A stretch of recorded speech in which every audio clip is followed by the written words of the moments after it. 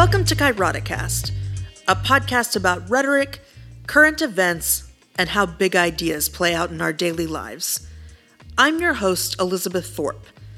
Our goal at Kairodicast is to look at how rhetoric functions in the real world. On Monday, NASA's DART anti-asteroid satellite successfully smashed into a space rock. According to Darrell Etherington, NASA has completed a key step of its Double Asteroid Redirection Test, DART, smashing a satellite roughly the size of a vending machine into a small moon that's about half a mile in diameter. The moon, Dimorphos, is orbiting an even larger asteroid, Didymos, and while neither is in any danger of colliding with Earth, they're good test cases to see whether us puny humans smashing them with technology can cause them to change course. DART is basically a demonstration of what would be a Hail Mary pass in the case of any asteroid actually threatening Earth. Namely, can we use a human-made spacecraft to redirect any planet killers enough that they end up safely whizzing by our home planet, instead of causing a repeat of the extinction event that wiped out the dinosaurs? We've seen a lot of amazing science in the last few years. From the James Webb Telescope to mRNA vaccines, the leaps we have made in science and technology just since 2020 truly boggle the mind. And all of this should give us hope. Look at what we are capable of. Surely we can do something about climate change, about energy costs, about the pollution in our oceans and lakes. We are smart enough to figure this stuff out. If only we could just get motivated. So why aren't we motivated? I mean, these are huge problems. The stakes couldn't be higher. But do people really know how high the stakes are? It's an interesting question. Is this a problem of science, communication, or capitalism? Newsflash, it's not a problem of science. The science is clear. There are those who will try to tell you it's debatable, but those people are lying to you. This is settled stuff. People have created a sense of false equivalency. In an attempt to remain neutral or present both sides of the argument, they have found the one person who thinks climate change is a hoax and let him have his say, while the hundreds of people who say this is real and serious and we need to be concerned are represented by one person, and it looks like it is an even fight. It's not. That's a moral pratfall. So, in that regard, it's a combination of capitalism and communication that's killing us. Capitalism demands a certain thing from us, and it leads to bad communication. Science and communication have a long history. This goes all the way back to the Enlightenment. Back in the 1500s, a group of philosophers and scientists we will call the epistemologists were gathering steam. They had far-reaching effects on any number of fields and disciplines. In particular, they followed a psychological philosophical school of thought whose principal concern was to connect communication theory to the nature of humanity. One such philosopher-scientist was Francis Bacon. He was called the greatest poet of science. He recognized the importance of some of the great new discoveries of the age and realized a total revolution in human knowledge was coming. Bacon believed in the faculties of the mind. Because of this, progress was an inherent principle of life.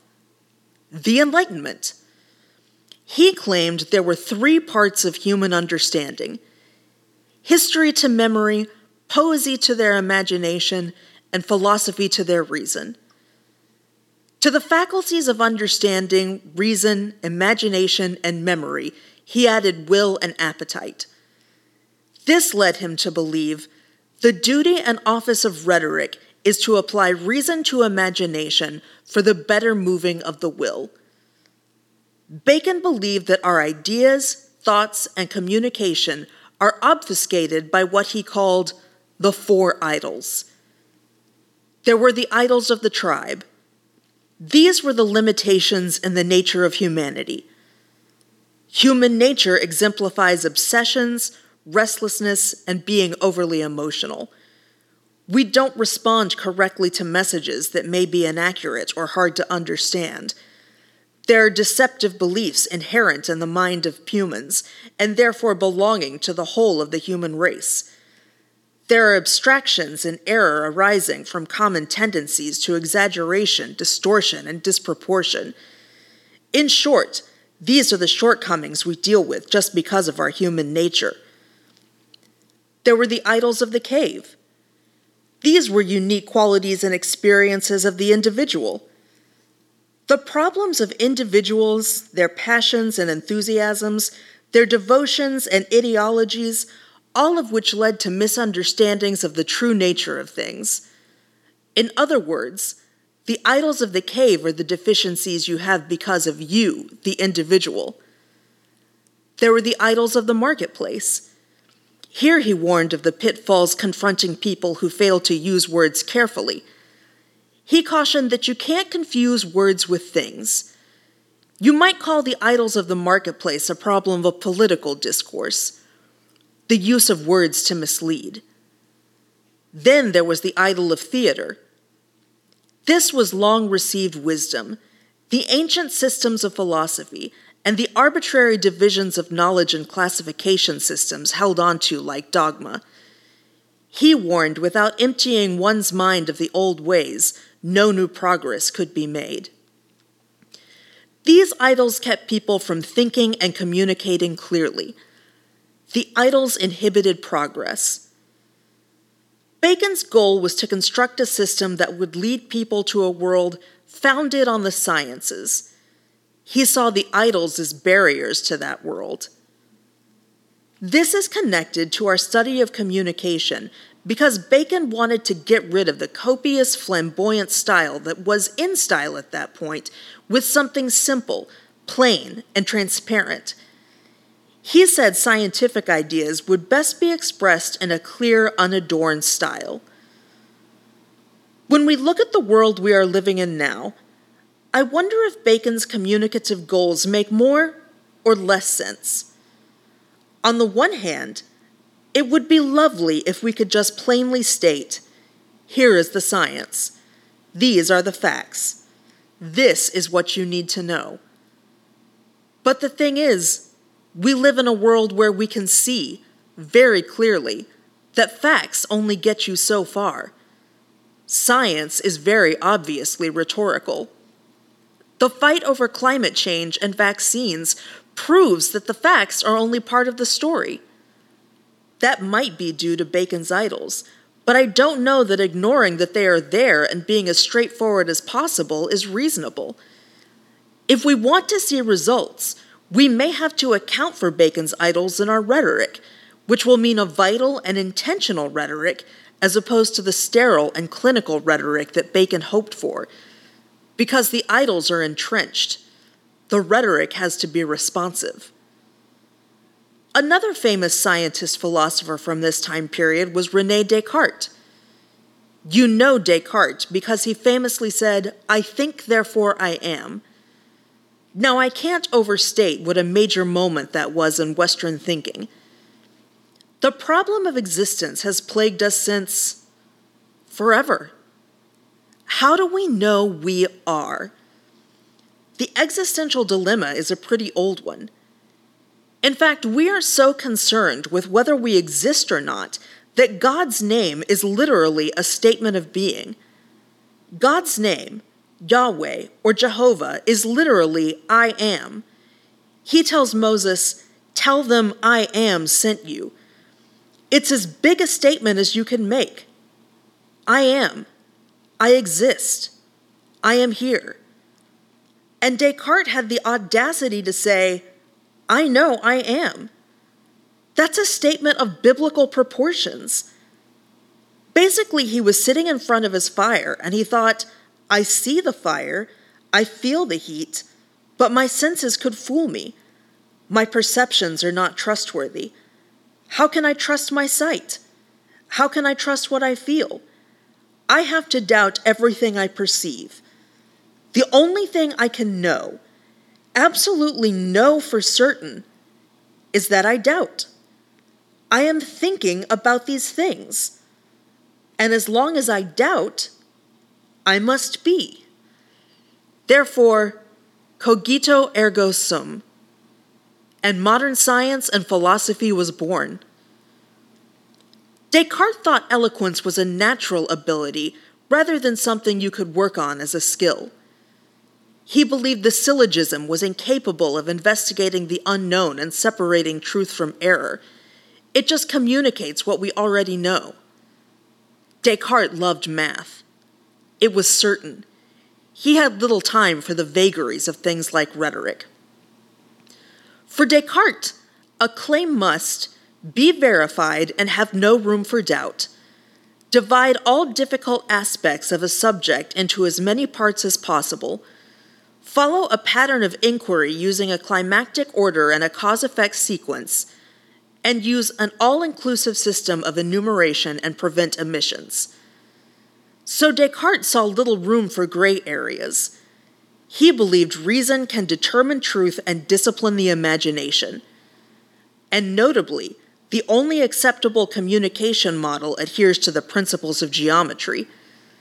Once again, the goal was a plain, objective form of communication that clearly stated the truth of the matter. Descartes' notion of truth is kind of like Plato's. They both believe in a capital T truth. But Descartes' truth comes from science, while Plato's comes from the gods. But even Descartes was trying to prove the existence of God, so I guess you can't really escape him for a while. But there was a counter to this clinical approach to communication. Giambattista Vico was a professor of rhetoric in Naples. He had grander ambitions, but he never made it out of that position. To be honest, Vico was never appreciated while he was alive. It wasn't until 100 to 150 years later that anyone noticed or cared much about Vico's work. But when the world took note of Vico, they took note in a big way. In many ways, he is the father of the social sciences and semiotics. Vico took issue with Descartes. He believed there were other ways to see the world, and he had a unique vision of truth and humanity that is worth talking about today.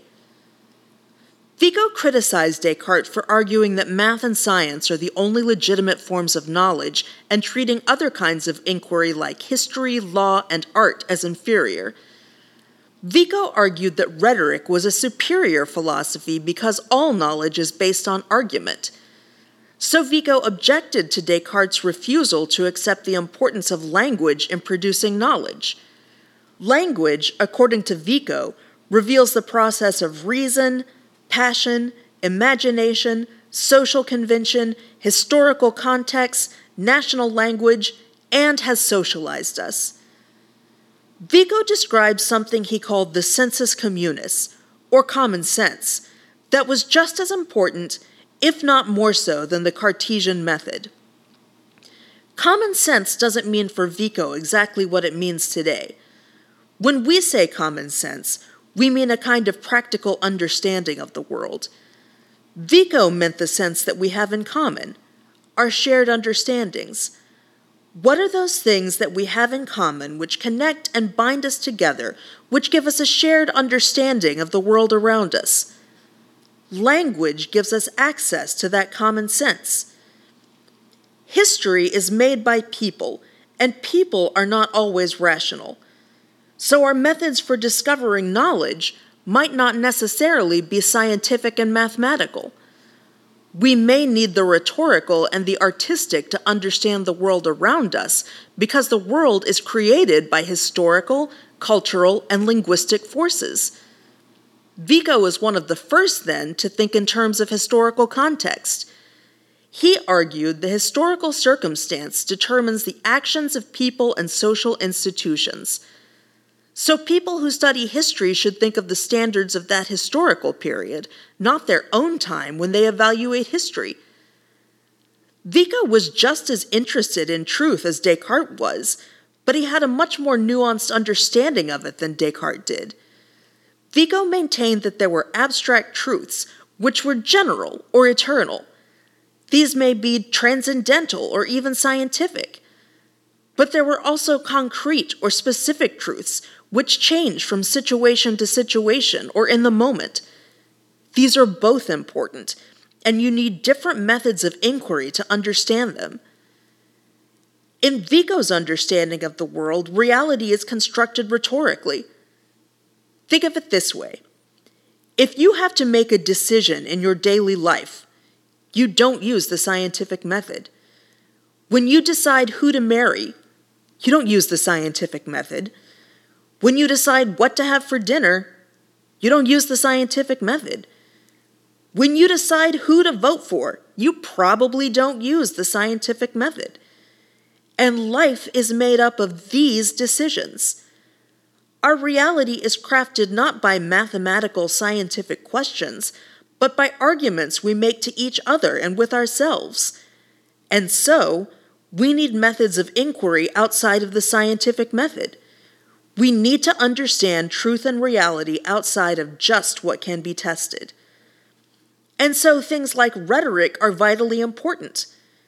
We build truth and consensus not with cold clinical fact, but with persuasion and even artistic communication. In Bacon's terms, we have to account for those idols. So when we think about how we communicate about science, we have to ask ourselves, do we approach this from Bacon and Descartes' perspective or from Vico's? It would be great if we could just speak plainly, as Descartes would have us, geometrically. If there were just one meaning for every word, like John Locke wished for, and we could spell out our intentions and speak our truths with no effort to persuade or make any stylistic efforts. But that denies the humanity of our audience. It denies our place in history. If we do that, we ignore the very things that make our ideas important. Science, and the capitalism that corrupts it, are products of the Enlightenment. And the major thinkers of the Enlightenment would have us believe that science can speak for itself, that if we just speak plainly enough, then the truth will out. But Bacon acknowledged there were things that get in the way of our speaking and understanding. What good is all of our plain speaking if we just ignore that? Vico gave us the beginning of a theory that helps us make sense of the way people make sense of the world outside of the sterile world of the scientific process. And the great irony is, that may ultimately be the best thing we have to help us make sense of science. Is Vico the end-all be-all? No. Lots of people have come and gone since then who have changed the game in lots of positive ways. But Vico was the Enlightenment rhetorician who provided a counter to people like Descartes and Bacon, even though he wasn't appreciated in his time. Now, this doesn't solve the problem of capitalism. That will have to be a whole other episode. Communication isn't the only problem at the heart of our scientific troubles. It's definitely a double-edged sword. Capitalism definitely drives the communicative problems. But there's only so much I can do in under 25 minutes. Thanks for listening to this episode of Kairoticast. We really hope you'll join us again. If you have feedback, we'd love to hear it. If you have questions, we'll try to answer them. If you have issues you'd like us to address, send them our way and we'll do our best to get to them. Make sure to subscribe or leave a review. Email us at elizabeth@kairoticast.com. That's KAIROTICAST, and we look forward to seeing you next week.